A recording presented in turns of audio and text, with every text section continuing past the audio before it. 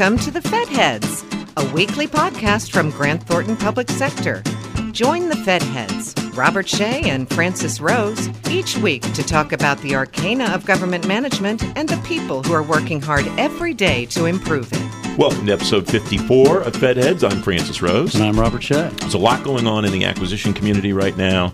New leadership, new things happening at the agencies that do acquisition, and especially at some of the individual agencies that are doing things that either they've never done before or haven't done very much of before. And we're very fortunate to have an expert to help us understand a lot of it today. Yeah, you and I have talked about all the stuff that's going on, so I'm glad we get a chance to dive in on the procurement front. Roger Waldron's the president of the Coalition for Government Procurement, and he is also the host of Off the Shelf on the Federal News Network. It's great to see you, my friend. Francis, it's great to be here. Thanks for coming.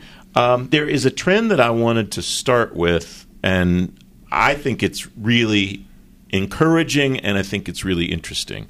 And that is the trend of agencies to get away as much as possible, it seems, from doing their own procurements and starting to use vehicles that already exist. The most recent one is the Department of Homeland Security saying, we're not going to do a next round of Eagle 2. We're going to go through, for a lot of the things, we're going to go through the schedules programs, GSA in some cases. We'll use some NITAC. We'll use some NASA SOUP and so on. What do you think the message is there, if any, about the broader use of that type of contracting across government? Well, I think agencies are searching for efficiencies, and I think finally sort of the message is getting out there again that contract vehicles like the schedules, the IT GWACs, those sort of things provide a platform of already competed contracts, and that gives you an agency the opportunity to focus on its specific requirements instead of having to worry about all that other extraneous stuff. The other agencies have done that for you.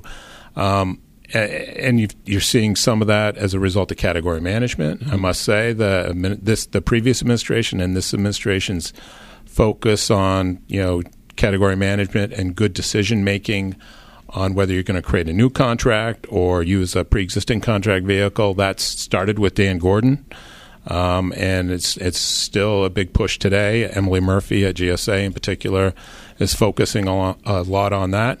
So that's a big part of it. And I also think just historically looking at things, now I think it's 2013, interagency contracts came off GAO's high-risk list. Mm-hmm. So we're talking 6 years later. That's a lifetime in government procurement.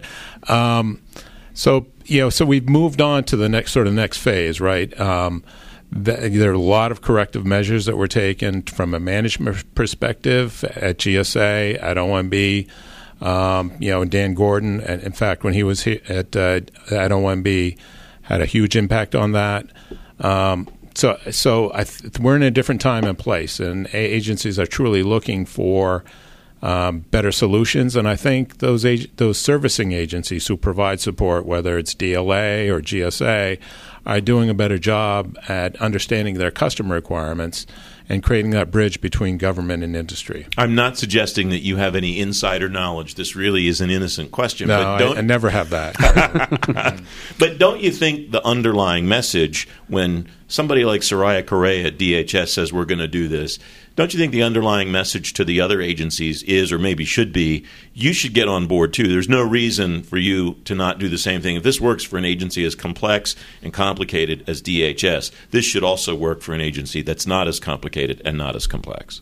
Yeah, it's an example of leadership and identifying a more effective way to go to market, and that sort of builds upon itself, right? And you get other agencies, other customers looking to those vehicles. Hey, if it is good for DHS, or if it's good for DOD, who's going to do their DOS procurement for cloud capability, software as a service off GSA schedules, hey, maybe I should look there as well. And that just builds on the program and makes it a more and more effective and competitive market. One of the things Francis and I talked about is the waning months of this administration's first term. And what can get done. This is an era in which I think there are a lot more things that seem possible that otherwise wouldn't have been possible. Predict for us, if you will, what kind of reforms we can see this year or next that would impact federal procurement? Well, I'm going to go close to home, Robert. I'm going to go close to home on that is GSA. And this GSA is in the midst of a couple major things. Section 846 is the e-commerce provision, and they're working through that. And where that goes in terms of creating e-commerce platforms that government customers can access. But I think, just as important, in fact, probably much more important, is schedules modernization. And that's a holistic view of the schedules program GSA is undertaking. It's a big task, but they're looking at creating consolidated schedule. They plan on having that infrastructure in place by the end of this fiscal year and start taking offers on a single schedule. Right now there's, I think, 21 or 22 schedules, somewhere around there. When I worked at GSA, there were 50 schedules, and in the early 80s, there were even more than that. And now they're trying to get to one schedule to better reflect the commercial marketplace and provide complete solutions across commercial platforms, because people buy solutions now. They're trying to create a solution. And also, I think investments in their systems, they need to make significant investments in they're targeting them in GSA Advantage. There are electronic tools that connect government buyers with industry and industry partners. That could be a game changer. GSA actually, over the last 2 years, have seen reports come out. The coalition has actually done one of the reports looking at pricing on private commercial e-commerce platforms versus GSA schedule pricing, and GSA schedule pricing has been significantly lower than what's out there commercially. So they're doing a pretty good job on their contracting. They need to improve the flexibility of the contracts. That's the whole modernization effort, creating one schedule. And they also need to fundamentally improve their systems and the ability for customers to connect with contractors. GSA is taking on a lot, you just described, but they're also in the midst of a merger with the Office of Personnel Management. Does it concern you at all that GSA may be taking on too much? Well, you can boil the ocean, right? Or you can't. Yeah, right. I was about to say. You can try. Right. So, global warming joke. Yeah, exactly. So I don't think they're taking on too much. I think the OPM merger is really, as I understand it, sort of some of the back-end systems and that sort of thing, which I think they can handle. But it is a fair question to ask, what are they prioritizing? So, and I'll give you a real-life example. When they talk about schedules modernization, they talk about 33 different projects that they have ongoing. So what are those projects? They need to, I think it would be fair to share those with their industry partners, with their government customers, and which ones are you going to do first? You got to prioritize those and create a framework, create an infrastructure, targeting what's essential first to get the other things done. When you say there used to be 50-some schedules, I think you said, and now they've got it down to 30 and they want to get to one, that in itself strikes me as a really momentous undertaking. Yes, that would block out a whole bunch of other things that they want to try to accomplish. And they do want to try to accomplish a lot. It is a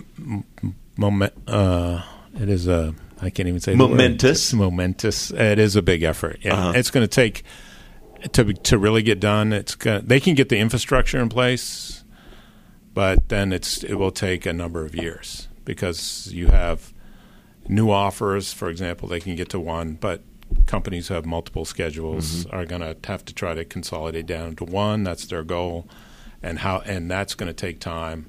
And they've got a lot of sticky issues left to deal with.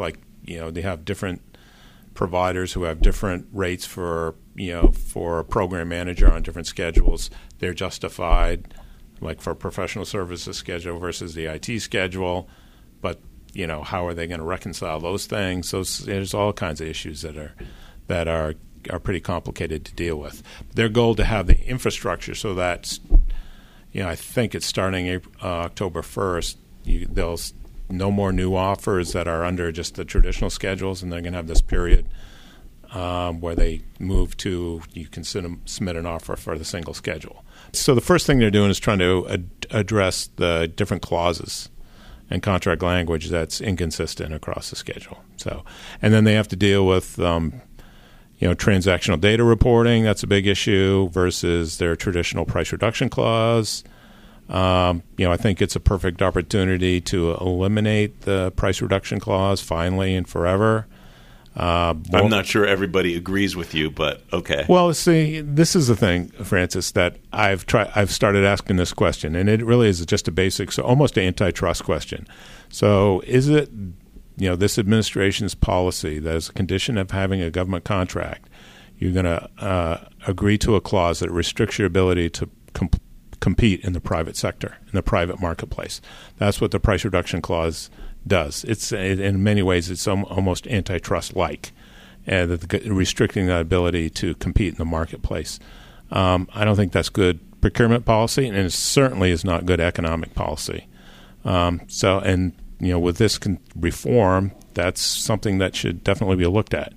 The transactional data piece goes to, data in and of itself, which is, I think, the big focus of everybody these days, whether it's private or in the government, and trying to make sense of the data and try to figure out how to use the data to affect efficiencies in the procurement system, leverage requirements, and that sort of thing.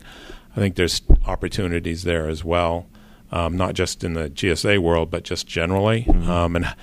But I think there's going to be a big fight over data, and that suppliers, for example, in their data, in their transactional data, versus platforms and the ability of platforms to use that data for their own competitive purposes. Like if you look at Section 846, there's a prohibition on that, on commercial platforms using third-party supplier data for their own competitive purposes. That, I think, that kind of issue is going to be a big focus, the role of data in the marketplace, how it impacts competition, and how you ensure that you have a level playing field for all companies. So all of what we've talked about amounts to a massive modernization of the government's acquisition system. And the acquisition workforce has traditionally not been really well equipped to administer the system that's in place today. What can you tell us about what's being done to make sure we have the people we need to manage this new day in procurement? Robert, that's a great question, and I think there's not, to your point, there's not a lot of talk about the acquisition workforce right now, at least on the Hill. There used to be a sort of bipartisan focus on. You don't hear a lot of conversation about that right now, and investments in the acquisition workforce. That being said, I think we've gone from a period in the late 90s with acquisition streamlining. There's reductions in acquisition workforce, and we spent and then after 9/11 and then Iraq, there's been a ramping up of the acquisition workforce. So resources there was identified as a shortcoming, an area. I still think it's an area where additional resources need to be focused, but you don't hear a lot of people talking about it right now. So, that's something that I think thought leaders across the board, whether you're in government or outside of government, needs to shine the light again on the acquisition workforce. I mean, I think part of it is you will see as streamlining and reform in this era will again look to we need less people. We want to get to go where you need less people to do the same amount or more work, but you still need well-trained, sophisticated, business savvy acquisition professionals to lead, to make good business decisions on behalf of the taxpayer, on behalf of agency mission. That will never go away, and I think it probably is time to focus more on that. I think that's one area where you don't hear a lot of conversation, I think, right now. Roger Waldron, the president of the Coalition for Government Procurement. It's great to have you on Fedheads, and plug again for Off the Shelf, which is a terrific show that you host on the Federal News Network. I love it. Well, the problem that I had when I worked there, whenever I would promote it on the air, is I kept wanting to say off the hook. I don't know why. Because the show is off the hook, man. It's a great show. Let me tell you, okay? Well, that explains that. That's right. Robert, it's great to see you as always, my friend. Great to see you. Thanks for being with us. Thank you, guys. Thanks for listening to The Fed Heads, brought to you by Grant Thornton Public Sector. All of the resources talked about during the episode are available in the episode description. We'd love to hear from you. Connect with us on Twitter at GT Public Sector to join the conversation. And don't forget to leave us a comment or review on iTunes or the Google Play Store.